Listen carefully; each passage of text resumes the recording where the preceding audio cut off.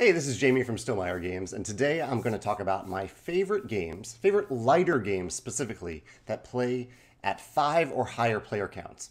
So last week I talked about my favorite medium to heavyweight games that play at 5 or more players that really shine at those player counts. And when I was making this list, I decided to separate it into medium and heavyweight games and lighter games. These aren't necessarily filler games. They aren't even necessarily fast games, but they are lighter. They don't take as much brain power. They are easier to teach. Yeah, they're just a little lighter than the games on my other list. So I didn't put any Stonemaier games on, that's my company, on the top 10 list, but I wanted to mention two games of ours that fall into this category. There's Rolling Realms. Rolling Realms is a roll and write game where one player rolls 2 dice and all players use the numbers on those dice and any other numbers that they create using resources to kind of fill out different realms. And so we have these different realm cards in the game. Each realm is inspired originally by a Stonemaier game, and since then we've added a bunch of other games, such as games designed by other companies, published by other companies like Architects of the West Kingdom. So you have these 3 random realms. All players have the same realms, and you're using the numbers to try to score as many stars as possible in this combination of realms. So far, I think we have almost 20 realms released, maybe a little bit more than 20. And so the combinations, each round of the game, where each round you just play with 3 different realms, it's huge at this point. So Rolling Realms.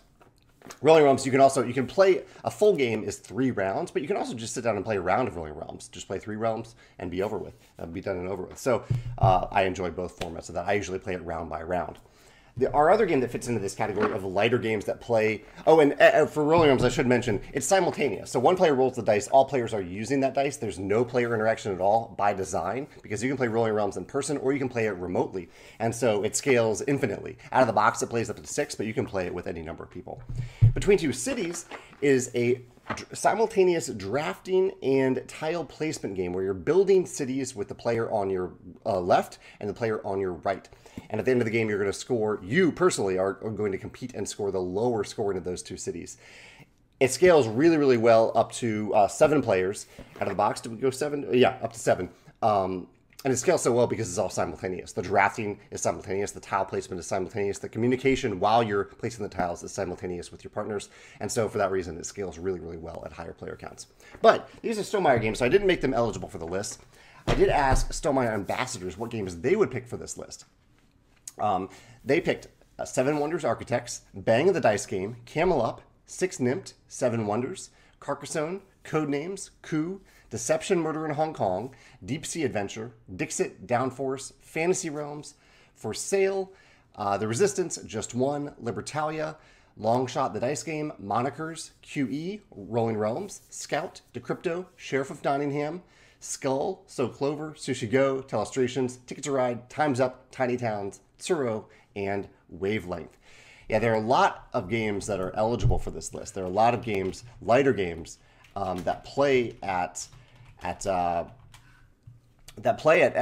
these higher player counts. Although you might also be surprised the number of lighter games that don't play at higher player counts, and that's fine if the game works better at 4 or fewer players. But I find myself in many situations where I have a bunch of people, 5 or more players, who want to play a game, and maybe we don't have a lot of time. Maybe we want something lighter. Like we were watching the Super Bowl the other night. We had 5 people here total, and we were watching the Super Bowl, and so we kind of wanted some lighter games to play while watching the Super Bowl, and so having some lighter games available was really, really helpful. We ended up playing Between Two Cities, and we played So Clover.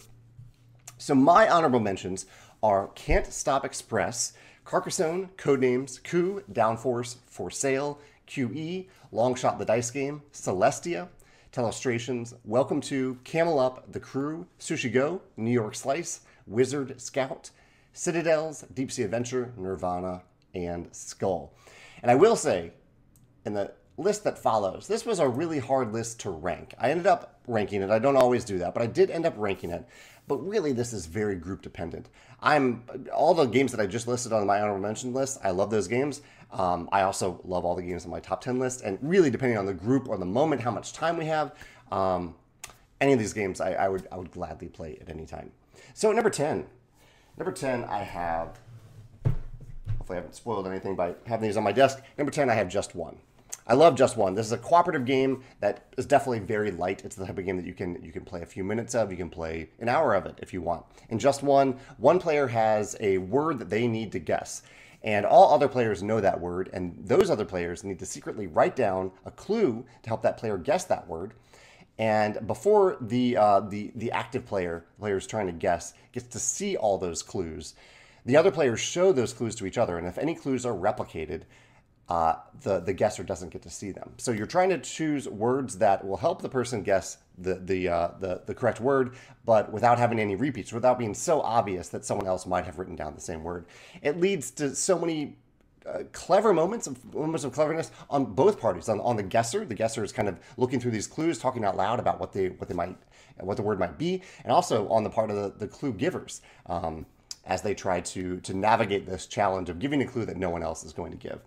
I love Just One. It scales up so well because all players are writing down this word simultaneously. You're all cooperating, and and it just moves around the table so incredibly well. It plays out of the box up to 3 to 7 players for Just One.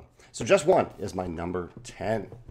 At number 9, I have my old school childhood copy of Scotland Yard. I love Scotland Yard. It is so easy to teach and play. It is one of the longer games on this list, but I don't think that's necessarily a downside to the game. It's okay to have a lighter game that takes a little bit longer. It is my favorite hidden movement game because it is distilled down to such simple elements. In Scotland Yard, there's one player, Mr. or Mrs. X, who is hidden as they run around the board. You don't really know where they are, except for certain times in the game where they must reveal themselves. And you are trying to use different modes of transportation to kind of spread yourselves around the board and try to land on the same space as Mr. or Mrs. X. And so there's a lot of discussion among the players who are moving around the board. They do so simultaneously. Whenever it's the kind of the group's turn, they kind of move around simultaneously, and then Mr. X or Mrs. X takes a turn. So again, the simultaneous nature of this game makes it flow really well. It plays up to 6 players, and it plays up to 6 players really, really well. I love playing Scotland Yard at the full 6, really, because that way no player needs to control more than one token. But it does play fine at lower player counts when you have to control more than one detective per player, especially since the group can just decide where they want those tokens to go. So yeah, Scotland Yard is my number 9 favorite lighter game that plays up to 5 or more players. At number 8, one of the newest games on this list, Cat in the Box. Cat in the Box is a really, really clever trick-taking game where the cards don't have suits. Instead, you declare the suit of the card when you play the card, and you mark on a little chart in the middle of the table what color, what suit that card was. This leads to so many kind of joyful moments in the game where you're declaring, you're deciding what suit the card is, but you can say at any given time, oh, I don't have any blue cards left. And you might do that strategically to win a certain number of hands because you're trying to win a certain number of hands in the game. And you're also trying to make sure that you are able to always be able to play a card when it's your turn. But as I said, the cards don't actually have suits. So you saying I don't have a blue card in my hand, it's just something that you are making up in that moment. So the game offers you so much flexibility for a game that ends up being ultimately at the end of each round very tight, where you're really hoping to be able to play the cards that you can so you don't cause a paradox in the game. If you cause a paradox, you're going to lose points for every trick that you gained, every trick that you won, instead of gaining points for every trick that you won. I've just had a blast with it. It does play up to 5, and at 5, the game actually scales well at every player count, where you remove some cards from the deck at each player count. But at 5, you play with a full deck of cards, which is really nice. You don't have to separate anything. You just shuffle up and play the whole thing. And you don't need to put any markers on the little chart to show that certain cards aren't in play. So I think it plays really well at 5. It doesn't play higher than 5, but I love Cat in the Box at 5. That's my number 8. And number 7 is On Tour. On Tour is a game that scales up really well. It's kind of an inspiration for Rolling Realms because it scales infinitely. As long as a player has the map that you're playing on Tour, any number of players can play, because it is the type of roll and write game, roll and flip game, really, where you're rolling 2 dice. All players are using those dice, and all players are also looking at 3 cards that were flipped up from that turn to determine the regions in which they may place those dice. So, for example, if I roll a 1 and a 7, and there are 3 cards faced up, showing a couple different regions, I must place a 17 in one of those regions, and I must place a 71 in another region. And what this does is you're trying to create a map of a tour that you're sending a band on, where you're connecting numbers in ascending order. Not necessarily sequentially, but in ascending order at the end of the game. So you're route building by using the same numbers that all other players are using. And really, even though all players are using the same exact numbers, the routes, the maps end up being so different from player to player because of this combination of dice and cards. And because it's simultaneous, it scales up amazingly well. I think I have maybe 10 or 12 mats in this box that it's one of the games that I pull out when I want something that definitely causes me to think quite a bit. Similar to Cat in the Box, it's a game that gets tighter and tighter the longer that you play the game because you have fewer places where you can actually place numbers. And but it does scale up so well at higher player counts. That's On Tour, my number 7 game for this list. At number 6 is No Thanks. No Thanks is a little game that I have fun with this game every time I play it. It's on Board Game Arena. I also have a tattered old copy here. But in No Thanks, you are bidding to not take the current card. You're trying not to take the current card. It's a little bit, it teaches you the game. It kind of takes you maybe a few minutes. It takes people a few minutes to wrap their mind around that concept where they're paying to not take something. But once they start to see how the cards you take cause you to gain points and you don't want points, and that it's a question of like how much do you spend? How long do you spend at tokens or bidding amounts? Or you're just paying little tokens to not win the card. How long do you do that before the tokens, which are good for you? How long is it worth it for you to just take the card, deal with it, and take those tokens along with it, and hope that later on you get a card that fits sequentially? Because if I've taken a 33 and later on a 32 comes up, that's great for me because it means that because they're sequential numbers, I'm only going to score the 32 instead of the 33. And so I might wait for that 32 to pile up a few tokens from other players who don't want it before I take it. Anyway, it scales up really well. What does it say on the box? 3 to 7 players, similar to Just One. It's a 3 to 7 player game. And I think it flows so well with those higher player counts because turns are so short. On your turn, all you're doing is either paying a token or taking the card and all the tokens that are associated with that card. Super fun game. I found that it kind of scratches a poker itch a little bit. If you love poker, I think No Thanks scratches that itch a little bit. That's my number 6 game on this list. At number 5, I have Ink and Gold. This was a tough choice between Deep Sea Adventure, which I also love, and Ink and Gold. But if I'm going to play a push your luck game, I think right now I'd choose Ink and Gold. I've just had so many fun moments with this game. In this game, over 5 rounds, you're going to be running into a dungeon with a bunch of other players, all other players who are still in it, and you'll be revealing cards in the hopes of not revealing some nasty things that you can encounter along the way. And you're splitting treasure as you go. So every time a treasure shows up or a gem show up, you split those gems among the players, and then you continue down the path, the route that you create with these cards, as long as all players choose to stay. So at any time you can say, I'm going to run out. I'm done with this dungeon. I'm going to run out. I'm going to gather the things that we didn't collect along the way and run out of this dungeon.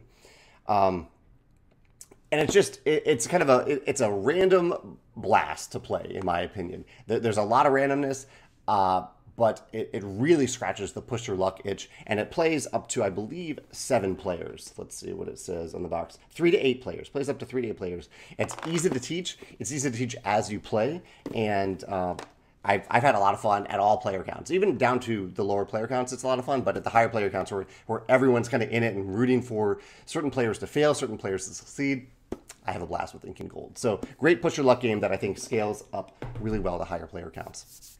That's my number 5 favorite lighter game that plays at 5+ players. Number 4 is Fantasy Realms. I love Fantasy Realms. Fantasy Realms plays, I have 6 in my head, but it might be able to play up to 7 actually.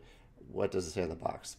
It says 3 to 6 players. And in Fantasy Realms, this game succeeds at higher player counts because turns are so short and simple. On your turn, you are discarding a card and gaining a card. Or is it the opposite in this game? I designed Red Rising based on this format. I'm trying to remember if you draw a card first in Fantasy Realms. I think you're drawing a card first in Fantasy Realms and then discarding a card. And so you're just building your hand over the course of the game. You're trying to build up a great combination of cards so you score a bunch of points from your hand at the end of the game. And the game doesn't overstay its welcome. It kind of can go too quickly at times where you're trying to prolong the game and improve a few more cards in your hand. But every choice, every decision is tense, is interesting, And I love this idea of starting with a hand of cards that might already actually be pretty good and just honing that hand and getting it a little bit better and trying to get certain cards that combo with other cards. And it, like I said, it scales well at higher player counts because turns are so short. All you're doing is drawing a card and playing a card. Really, really fast play. That's Fantasy Realms. Probably the best combo centric game on this list that I have so far. And number 4 is So Clover. This company is really, I mean, this is Repos Games. Repos Games has just done a fantastic job with this style of game. They have Just One, they have So Clover, they have Fun Facts. So Clover is currently, I think, my top pick from that list. We just played it, we actually played it at the, while watching the Super Bowl. It plays 3 to 6, and in So Clover, each player is given one of these clover-like mats. You can kind of see it on the back of the box here, and they populate it with 4 random cards that have holes in the middle, and you secretly try to write down a clue that associates the 2 words associated with it. So like the example I give on the box is the clues here are sheep and clothing, and the word is wool. So really wool becomes the clue because you will remove these cards from the board, scramble them up with 1 additional card that doesn't even belong there, and all other players work cooperatively to try to figure out what cards go where. And so they have a lot of information. They have all these different cards. They know what the cards are, except for one that doesn't belong. And they have the clues. They're just trying to match things up the right way. And it leads to so many moments of brilliance in the game where you not only is so kind of like Just One, where you, as a clue giver, you are giving what you think are very clever clues, and sometimes not as clever, but the people who are trying to decipher what clues you gave and where to put these cards, they're relying on kind of the objective information that you put on the mat, but they're also relying on their knowledge of you as a person. Like just the other day, we had someone misread the word carton. They thought it was cartoon, and they gave a clue that was related to a Disney cartoon, a Pixar movie. And someone at the table very cleverly realized that they had misread that word. And by realizing that, we were able to correctly guess the clue. So it's little things like that, that you might know about someone else, that they might, that they might be more likely to make that type of mistake, that sort of thing. And you can still decipher the clues as a result. I love So Clover. I love how clever you get to be on both sides of the table. I think that's one of my favorite styles of cooperative games. Just One does that as well. But right now, this is my number 3 pick for games that scale up to at least 5 players and are fairly light to play. Number 2, I have Mysterium Park. Here we go, Mysterium Park. So this is the streamlined sequel to Mysterium, a cooperative game where one player has been murdered, and that player is trying to give clues via these dreamlike visual cards to other players, and those players are using that information to kind of eliminate things that aren't the suspect. So they're trying to eliminate who didn't do it and trying to eliminate where the murder didn't happen. And then at the end of the game, they are trying to guess who did do it, and based on the remaining cards, who did it and where did they do it. So you have this kind of ticking clock to determine to guess these clues correctly and look at these visual clues that are given to all players. And you have a lot of agency in the game where you are the one that's ultimately guessing, but all players can see the clues that you've been giving and can participate in that discussion if you want them to, which I think works really, really well. Mysterium Park is my preference over Mysterium, if you're wondering, because it's so much easier to set up, it's faster to play. I think it's much more streamlined. It cuts a lot of the things from Mysterium that weren't necessary. Although Mysterium does have a big, cool board that you get to kind of block the ghost player away from the other players. I thought that was cool. But I love Mysterium Park. I think it leads to, again, lots of different cleverness from both sides of the table. Very similar to So Clover and Just One, where you get to be clever if you're giving the clues. You also get to be clever in the discussion of what those clues mean. Mysterium Park. That's my number 2. At number 1, though, is a game that I just always want to play it. And this has really happened over the last year or so. That is Skull King. Skull King is another trick-taking game, and it ramps up so well. Because in Skull King, in the first round, each player only gets 1 card, and they're bidding based on how many tricks they think they can win based on that 1 card. And then all the cards get shuffled again, and you play a 2-card hand, and then a 3-card hand, and so on, up to 10 hands in the game. And each turn is very quick. You're just playing a card. Each hand is very quick as well. And the more players you have at Skull King, the more it's more chaotic, but it also means that you're actually seeing more cards being played at the table, and you have that information. You have the player count information to help you determine how many how many hands you think you can actually win. So you might not, at higher player counts, what does it play? Up to 7 or 8? What does it say here on the box? Plays up to 8 players. So at 8 players, in that first hand, only one player should probably bid that they're going to win the hand. All other 7 players should bid that they shouldn't. And so your scores are going to end up very different from game to game when you play Skull King. But I think it scales up so well, those higher player counts. It can be just a big group game where you are playing, but you're also making interesting decisions throughout the game based on which cards you're going to play, when you're going to play them. Skull King. Wonderful little trick-taking game that scales up really, really well. This currently is my top pick for a lighter game. Easy to teach game. Still takes a little while. This is one of the longer games on this list too, but it's very easy to teach and get into and play. It's my number 1 game for this list. I'd love to hear your favorite game, and make sure to check that your game actually plays up to 5 players out of the box, not with that expansion, but out of the box. Make sure to check before you post maybe your top 3 in the comments below, because some games, like in my mind, I think that certain games play up to 5 players, but they don't actually do that. They might only play up to 4. Doesn't make them a bad game at all, but for the purpose of this list, I think it's helpful to have a few of these games in your collection for those times where you do have bigger groups of people. So let me know in the comments below your top 3 favorite games that play at 5 or higher player count and that are lighter. Not necessarily short, but just easy to teach, easy to play, and don't require a lot of mental space if you're kind of distracted, if you're doing something else at the time. Maybe if you're at a convention. These games go very well at a convention where there's a lot of kind of visual stimulus happening at a convention. You don't need to have full brain power on these games at a convention. Yeah, let me know your thoughts in the comments below. Thanks.